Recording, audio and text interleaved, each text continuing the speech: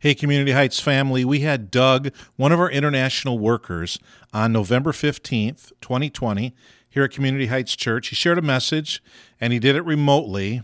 Well, he didn't share a big thing that's going on in his family right now, and he and his wife, LaShawna, would really desire for our church to be praying for them over these next weeks.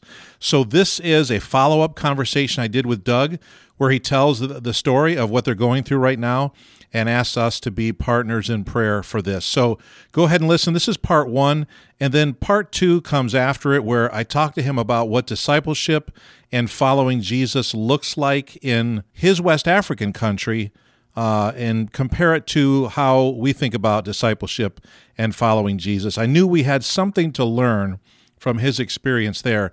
That's in part two. I think it's like 19 minutes long, but I encourage you to go there. If you have time, go ahead and listen to that, and I hope you're as challenged by it as I was. Here's part one of my follow-up conversation with Doug. Hey, Doug, good to talk to you today. I wanted to follow up your message to our people with just a conversation about something that's going on in your family, and you didn't share it because, we only had so much time on a Sunday morning, but right. I want our people to pray.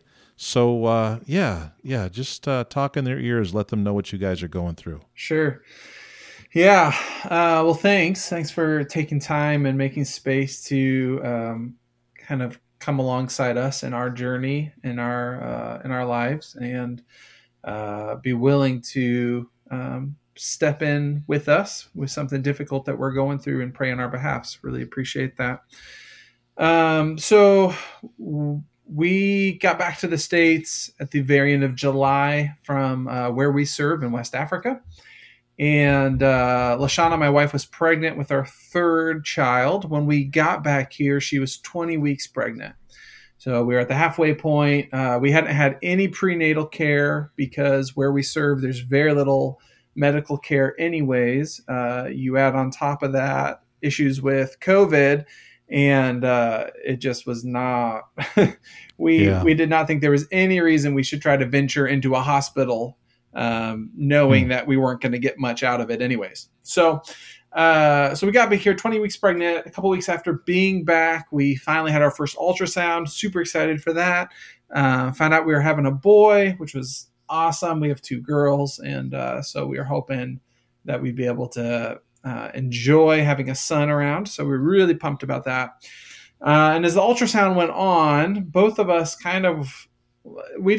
we started wondering, is there a problem? Is there an issue? Because the ultrasound was just taking longer and longer and longer. And, this isn't our first rodeo. We've been down this road a few times. They finished the ultrasound, and the technician said, okay, I want you to go into this waiting room, and then I'll have a specialist review the pictures and the recordings I took, and he'll come in and talk to you. We're like, okay. So we go into this room, and we're sitting around, and both of us are like, man, I think something's up. Like, this is not normal. So specialists came in, and he told us that based on what they were seeing on the ultrasound, our son has a cyst in his brain, a deformation with his heart, kidney problems, an issue with his nervous system, and I think one other thing. That whole conversation's a bit of a blur at this point. Yeah. And we were like, wow, okay, that's a lot of issues. So what does all that mean? And he said, well, I think all of those things are symptomatic of trisomy 18. And we said, okay, what in the world is that? And he said, well, it's a rare genetic defect. You can't predict it. You can't prevent it. It just happens sometimes. It's a rare thing. But it's a third copy of the 18th chromosome. And I think your baby probably has that. And so we got some blood work done. The blood work confirmed that it was indeed trisomy 18 that our son has, otherwise known as Edwards syndrome. And so as we've learned more about this issue and talked with the doctor more, it's a rare genetic defect. Probably what it means statistically is that he will either die in womb and will have a stillbirth, or he will die within a few days post-birth. So it's like just statistically, right? So this isn't taking into account whatever the Lord might do, but statistically, it's like 5% of babies with trisomy 18 make it longer than a week post birth. Oh, wow. So very, very unlikely if he survives to that point of birth that he'll survive much longer than that. If he does survive, he will be severely physically and mentally handicapped and retarded. So, so we found out about that. Oh, I don't know, maybe almost 3 months ago now. So that's obviously been pretty heavy on our hearts in that time. It's kind of been, it's overshadowed what the rest of our time here in the States has looked like. And we are now about 5 weeks out from due date. So my wife's scheduled to give birth December 22nd. And do you have like regular ultrasounds?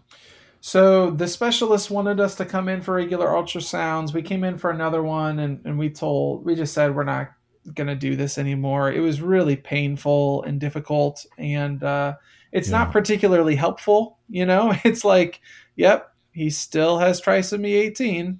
You know what I mean? It's like there's not helpful information to learn. And so they were long, and it was emotionally draining, and we both just felt like, this isn't good for us long term. So our OB we see regularly, and so he's aware of what's going on. He's checking out heartbeat and all of the normal things you would do with a pregnancy. Yeah. But we don't have like specialist care that we're intentionally seeking out this side of pregnancy. So how have you guys been able to psychologically and emotionally handle that kind of news? Yeah.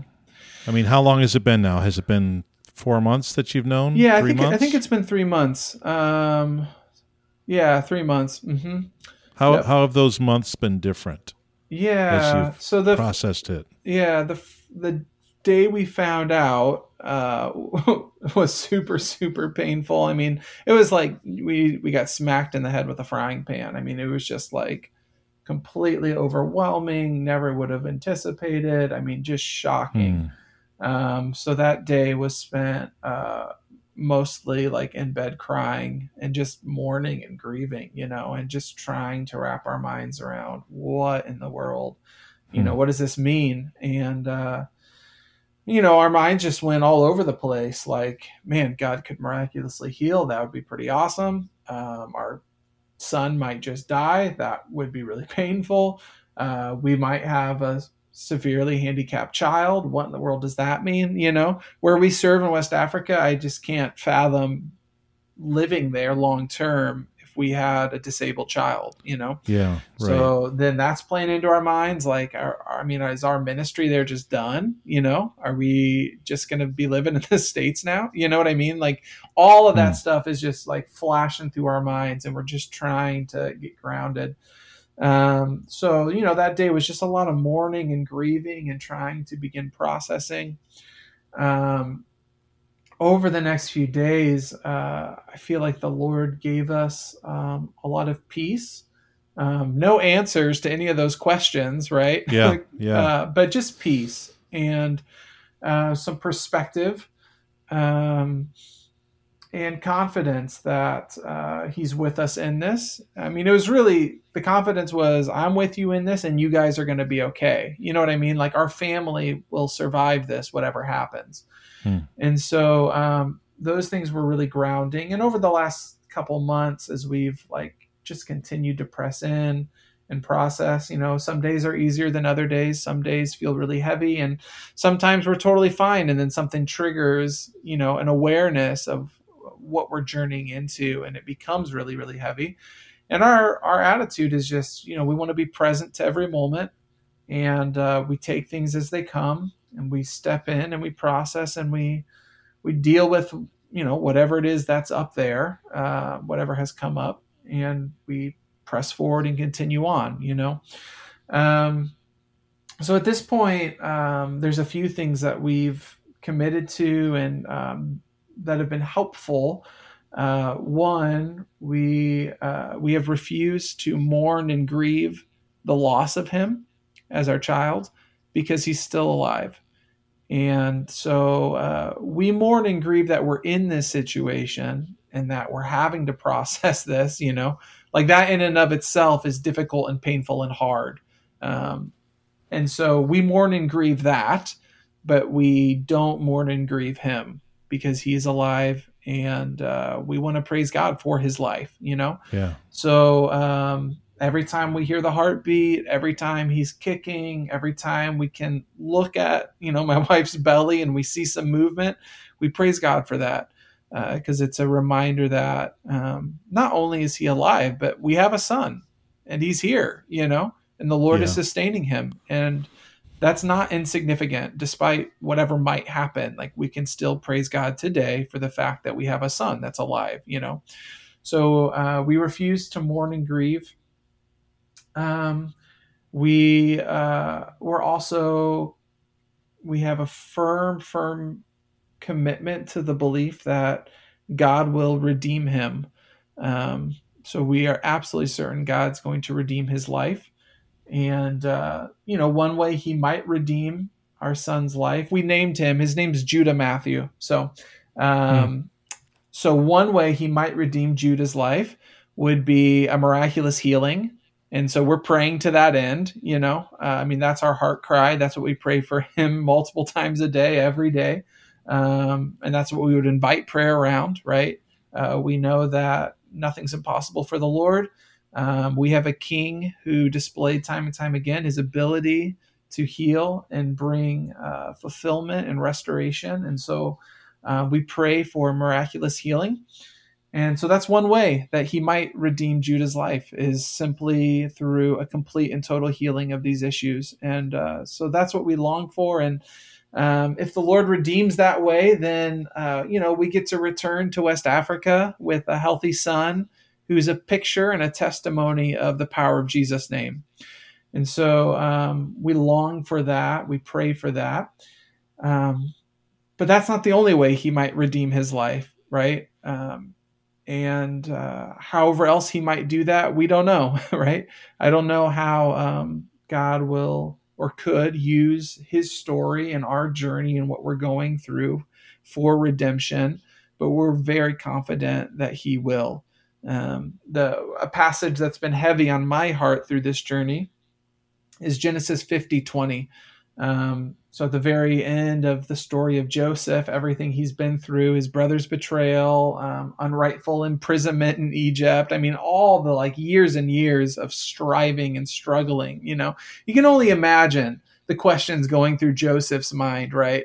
As he's gone through just traumatic experience after injustice after injustice.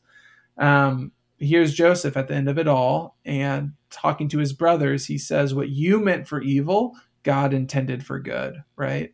And that verse is like a thesis statement, not only for the whole book of Genesis, where at the beginning we have humanity falling into sin, and then the beginnings of God redeeming out of that, but really all of Scripture, right? That is the synopsis: what humanity intends for evil, what sin intends for evil, what the enemy intends for evil, God will twist and use for good and for redemption.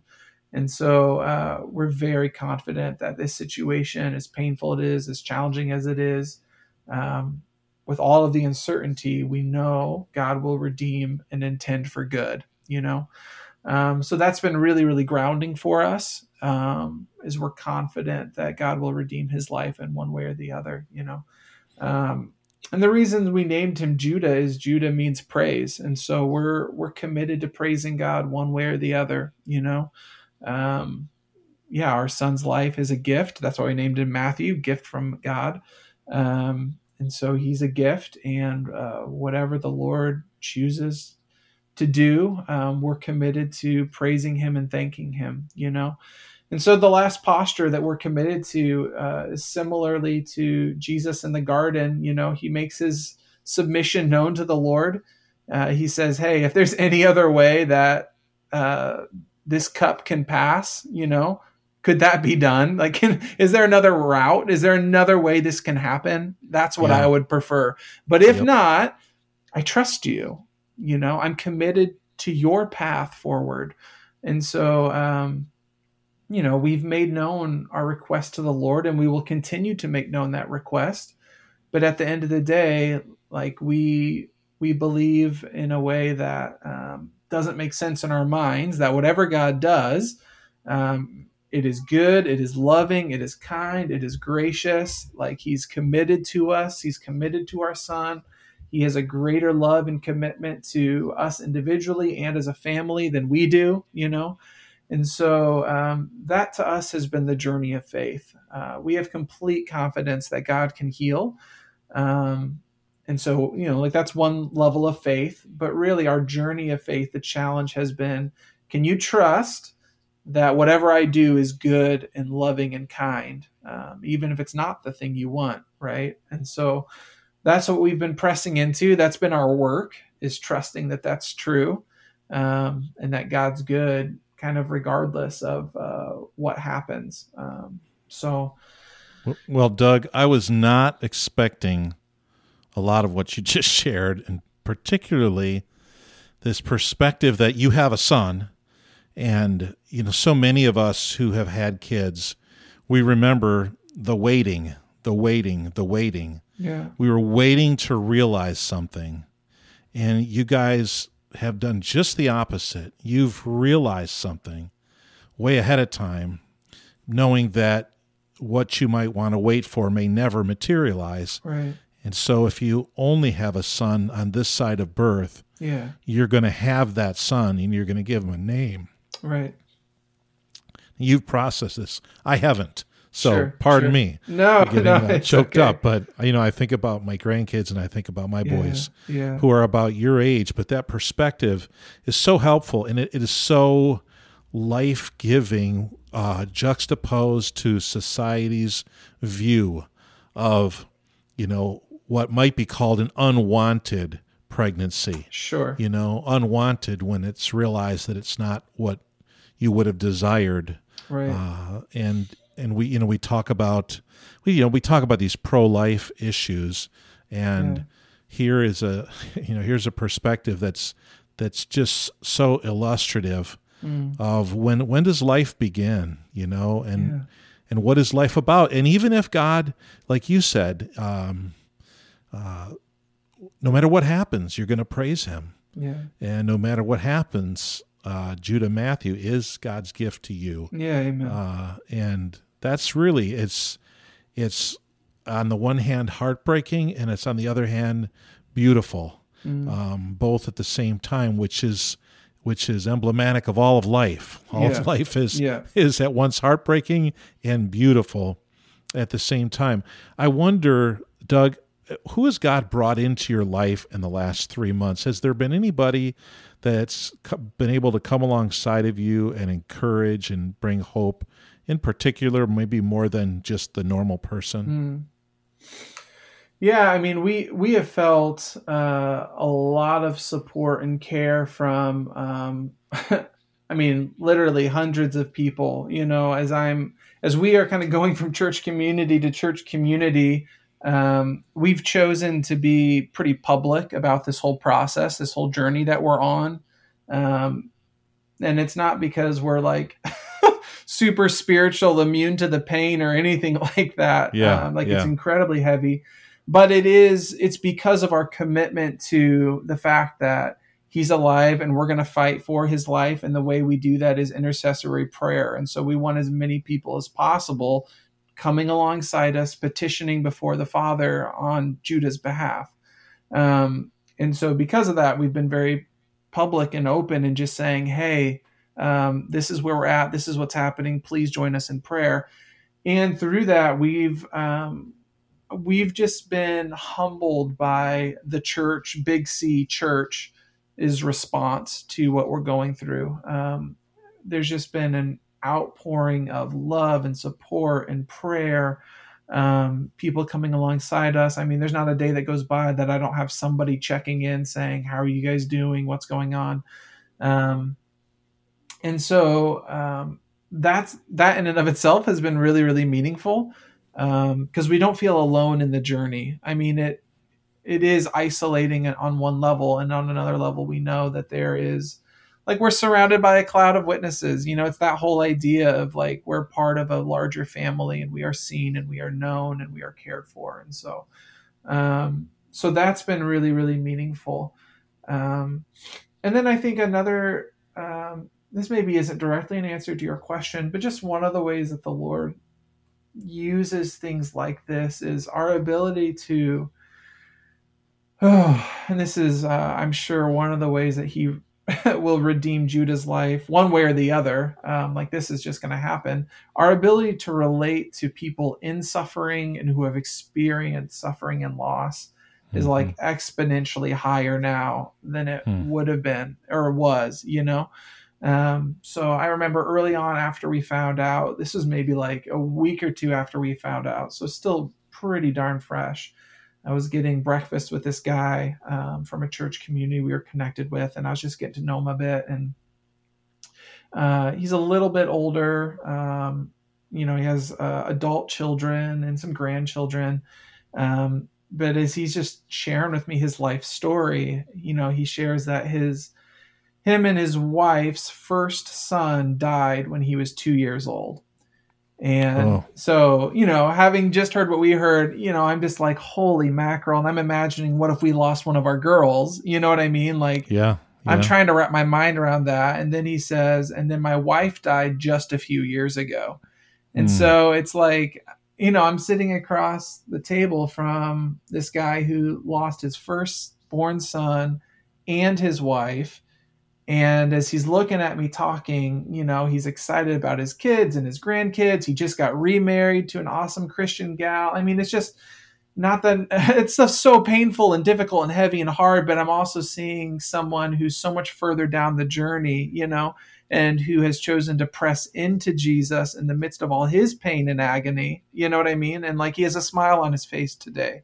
Yeah. And so that was a picture of hope. But it also is like, I was just, for myself, my ability to empathize and sympathize with his pain. I mean, there was a level of connection that wouldn't have been there otherwise, because until you've journeyed through something, like, you can understand cerebrally what something might be like, but I mean, you have no clue, right? Like, you can't actually know what that pain is like. And so that's why the best people to be around are those who have suffered the most. Yeah.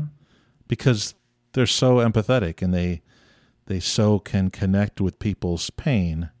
Yeah. And I think the most insufferable people to be around are the ones that they've had just a great life, Sure. They've been successful.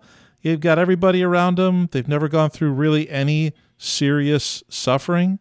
Yeah. And they don't understand why everybody isn't just doing just fine. Right. Yeah. Yeah. Very interesting. So you would say then that to be open about it and to be sharing it has made it easier for you and LaShawna than if you had kept it as a secret that you carried alone? Yeah, I mean, part of it is, the answer is yes. Part of that is just, I know it's our wiring, like I would not be able to step into like a church community, be asked, how can we pray for you?